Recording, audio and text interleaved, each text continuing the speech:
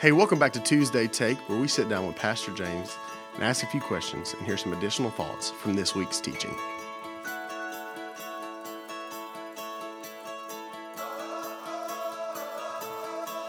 Pastor, Hello, Shane. how are you, man? What's going on, brother? Just hanging out, man. How are you this morning? Pretty great.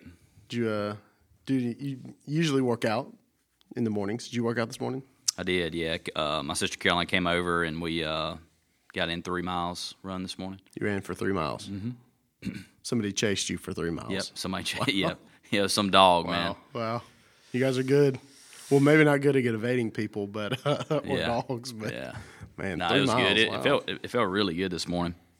Yeah, it was a good morning. It was yeah. a fantastic morning to be outside. I got in the hammock this morning. Did you? Yeah, Awesome. just Just relaxed. we work out in different ways, I guess. That's right.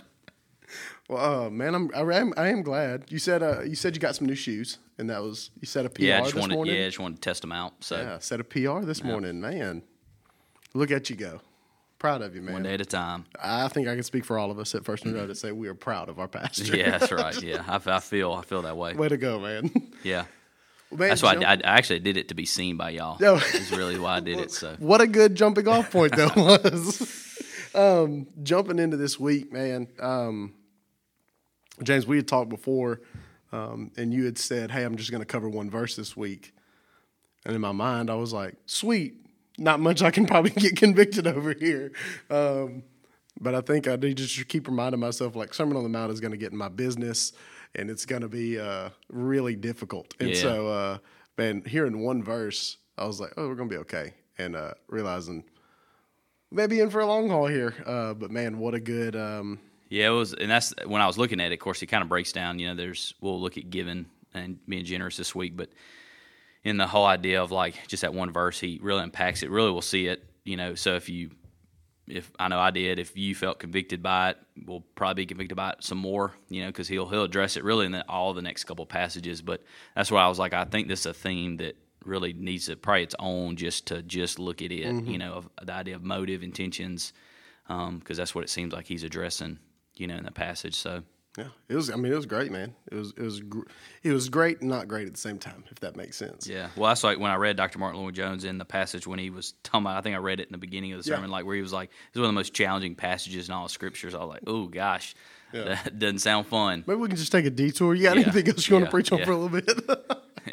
Yeah, the good old just walking through verses will get you. Yeah, who knew? Yeah, Well, man, jumping into some questions.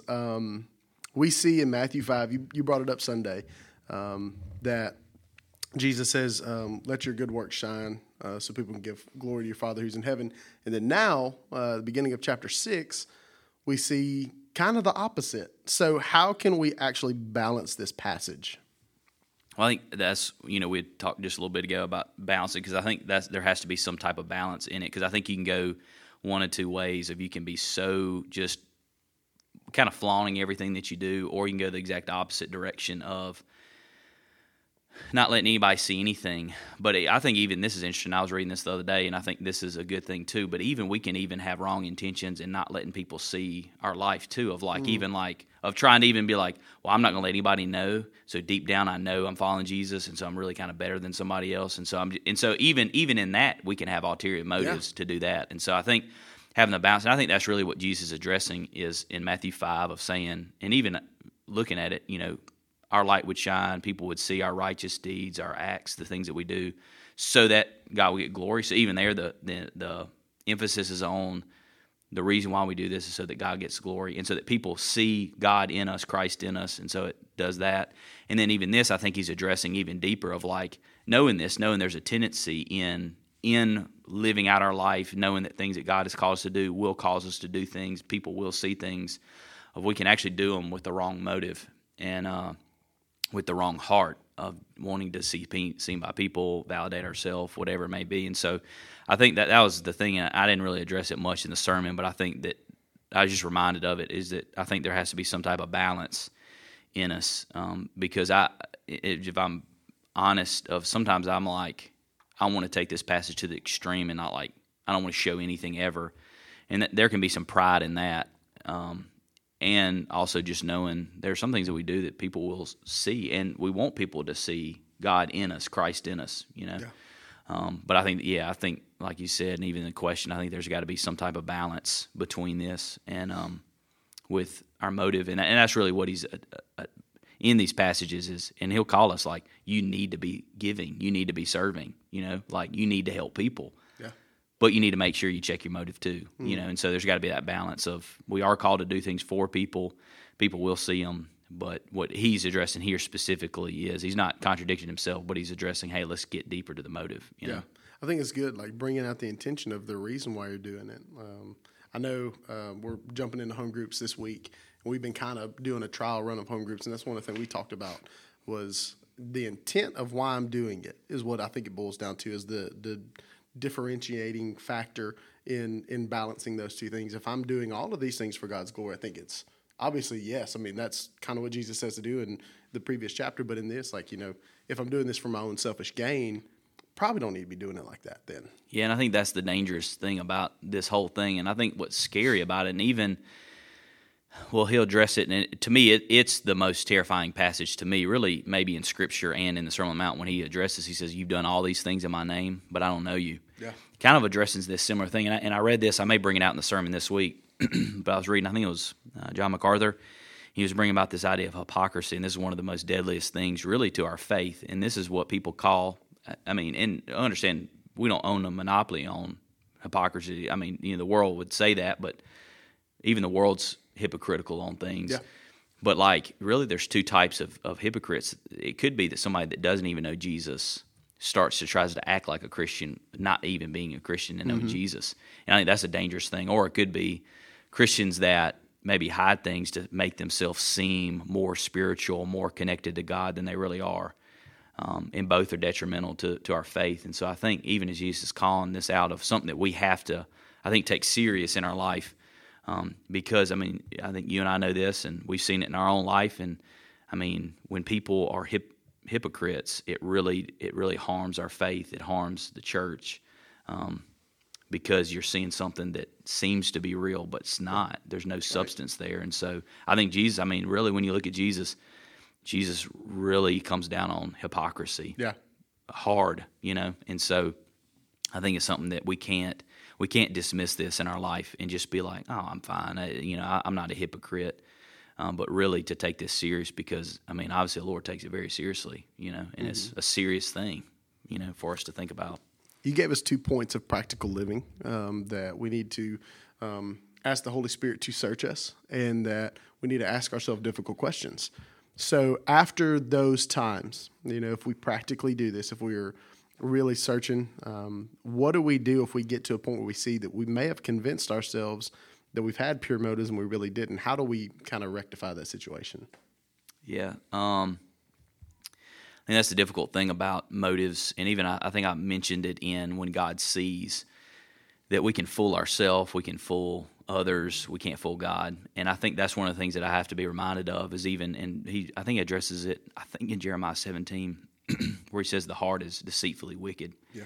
And our heart deceives us, and so we can actually think that we're doing things with the right motive when really we have some there's something even beneath that in ourselves. We can convince ourselves or trick ourselves. And so I think even in the application, I would say this, I think someone who is seriously, and this is what I would say for my life and whoever's listening is, I think that's why it's imperative that we ask the Holy Spirit, just like we looked in Psalm 1, I think it was Psalm 139. Yeah. Where I'll read it, Psalm 139, at the end, David says, "Search me, O God, and know my heart. Try me, know my thoughts. See if there's any grievous way in me, and lead me in the way everlasting." And so I think he sees this of God. You're going to have to be the one that searches my heart, my thoughts, my motives. You can't leave that job to me, because if you leave it to me, I'm going to miss some stuff, or I'm going to. And we're good at convincing ourselves. We're good at telling ourselves that we're more righteous than we really are. We're good at justifying ourselves. We're pros at justifying ourselves. And so I think that's why in the application of praying and asking the Holy Spirit, I think that has to be the thing that we do constantly, because I need God. God has to be the one, because he really sees. He has to be the one that tells me, And so I think to make sure that we're not deceived, to make sure we're I think trying to live and do and act with right motive. I think it has to start, I think, with our prayer life, asking the Holy Spirit to search us, because I think that's where it has to start there. Because like we just said, we can easily convince ourselves that this doesn't apply to us. We're fine. That may be this message for somebody else and not me, And so I think that's why we need the Holy Spirit to really search us. Yeah. You talked about living for an audience of one. How can we practically do that? What are some ways that we can actually live that out? I think one is, we probably bring this up a lot, I have to know Jesus to live for an audience of one. And I think I mentioned it briefly. I probably should have spent more time on it. But that's what he's been doing in the Sermon on the Mount the whole time, of saying you have to know Jesus in order, like your heart has to be changed. Because I think our disposition of our sinful hearts is towards self, promoting self, justifying self, inflating self. When I meet Jesus, and we know this what the gospel says, and this is what happens when we believe in faith and what Christ has done, is he changes our hearts. And so our heart was focused on self, now it's focused on God and his glory, and it's focused on Christ. And so I think there has to be that if we're going to even remotely start at having right motives, because that's the thing about Jesus. I mean, Jesus, but like the Pharisees, and what he addresses is like, you don't even know me. Mm-hmm. You're doing all these things. You think you know God. You think you have a relationship with God. It's just all an act. Yeah. It just looks like it. That's right. And that's a scary thing to think about, that we can fake it. And even as he'll address later, of you did all these things, you just didn't know God. And so I think it has to first, if we're going to have an audience of one, I mean, and you and I know this, of like our hearts are prone to wonder. And so I have to, like, my heart has to be changed if I'm ever going to even remotely begin to have right motives to live for an audience of one. And I think also too, and it's funny how sometimes it's the simplest things that we know, but maybe we neglect, but of why it's imperative that we are in the Word, why we're spending time in prayer. Absolutely. Doing those things that seem, and I know seem like, of course I need to do that, but I think even beginning our day with prayer, of reminding, okay, today's about God, today's about him, his glory, and today, no matter what happens, is about him. And and that's something I have to remind myself, even in ministry a lot, is I can do things not for an audience of one, but for an audience of whoever's here or whatever it may be, and just have to remind myself. And that's why I need to be with the Lord, and the Lord's reminding me of how much I need him, because at the end of the day, what really matters is what he says. That's right. It's his verdict, not mine. It's his judgment, not mine. And so what really matters is really, you just even take ministry here. It really doesn't matter what any person at the church says. It doesn't really matter what our community says. It really what matters is, what does God say, But so often I know I do, I'll look and think what other people say, but it's like, does God think I'm faithful? Yeah. Is even when I preach, really, is God, were you pleased this morning? Doesn't really matter if anybody liked it, or I hope they did, and I hope it spoke to them, but it's like, God, did it please you? And trying to readjust my mind to, like, that's the standard, being faithful and fruitful toward you, not toward anyone else. And I think when we do that, I think God honors that. It says God will reward that. And I think, almost just leaving it up to God. If people see, if people notice, that's up to him. Yeah. It's not up to me, And I think even we live in a culture of like celebrity preachers and stuff, and I've had to really guard my heart against it, because some of these guys, I could be wrong. They could have horrible motives. But also it could just be they've been really faithful for a long time. Like I was thinking Craig Groeschel, I've heard a lot of it, and he could be fooling us all. I think I do. I think he's the real deal, and I think for a long time, even throughout his life, he's been faithful. I think the Lord's honored him, and I think he has a platform now to speak into people's life and all these kind of things. And so I think ultimately, that's up to the Lord, that the Lord allows that to happen. Yeah. It's not him, and so that's something I have to guard my heart, because there's a tendency for me to look at people that are famous or, whatever, and like, oh, they have horrible motives probably. Well, it could just be because they've been faithful for so long, and God has rewarded that, and not that but that's not the standard of like, well, I got to get there, but you know what I'm saying, of the Lord sees, and just kind of let the chips fall where they may with the Lord. Yeah. So You talked about social media Sunday. How can the way we navigate social media be a danger in applying these principles to our lives? and I think social media, and I'll say this up front, social media is not bad. We're thankful for social media, especially during this quarantine time. That's right. That's how a lot of people have seen to join in on service or sharing about service. So I'm grateful for social media, thankful for that avenue that we have. But I think we also have to know the danger of it. Is it even, I think the whole idea behind social media is I think it's to connect. I think it's to share things. But even to remember but it's still all virtual. It's not it's not real. Yeah. I'm not saying it's not real. You know what I'm saying? But I think Things can look a lot better than they actually are. Right. Yeah. Yeah. So that can happen, or even just think of the whole idea. And again, this is not wrong. But think of the whole idea of a selfie. Like a lot of social, you take selfies or whatever, and it's even just that idea of it's directed on self. And so many times I think on social media, if we're not careful, is that we can do things for likes. We can do things for I didn't even bring this up Sunday, and you may have experienced this. One of my best friends in college, we used to joke about this. It was a mission trip we went on when we were in college at LSU, and we went to Arteaga, Mexico. And I remember we were on either the bus coming home, and one of the things that we joked about was I guarantee you every person's, when we get back, is going to upload their profile pic to some orphan child holding their hands or holding them and playing. Now, there's nothing wrong with that, but it was we already made the observation. We said just wait, and I guarantee you when we got back, every single person updated their profile pic to be holding a little child's hand, or because we had gone to an orphanage and all this kind of stuff. And that's not bad. I mean, because look, we are to care for the orphans. We're to do these things, but it's almost like this. It's yeah.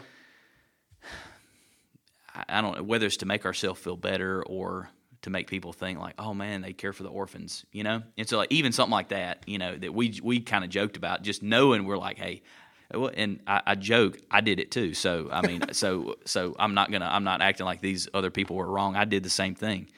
But even after that, I've had to ask myself why did I do that? So I think just as we navigate social media, we have to be super careful, especially when it comes to spiritual things.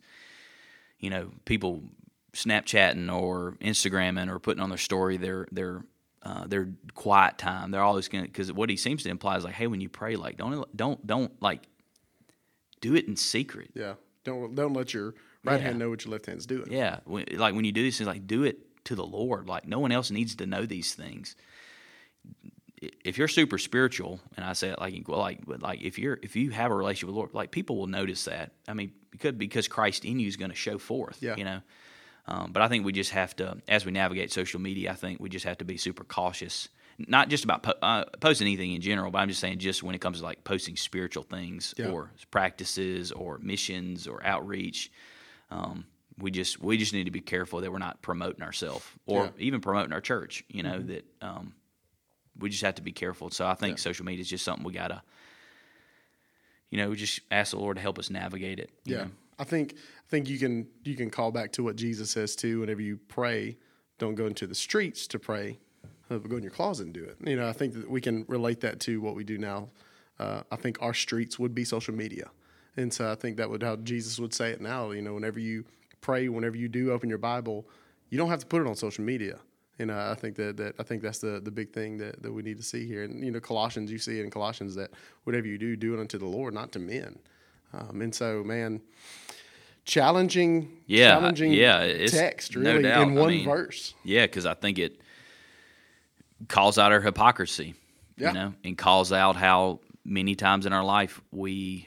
And I want to make this clear. It's not that we don't love God.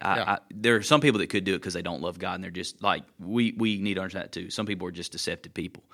But I think people that genuinely love the Lord, there's just a tendency. We just have to be on guard, and that's why he says beware. That's right. You need to be aware of this, that there's a tendency, and especially for us that have grown up in church, I think we just need to be careful of how we do it, That's right. Well, man, even though it was what we probably felt like one verse we're off the hook this morning. Thanks for leaning into a difficult text, a very challenging text, and bringing some really good truths out of it, man. For sure.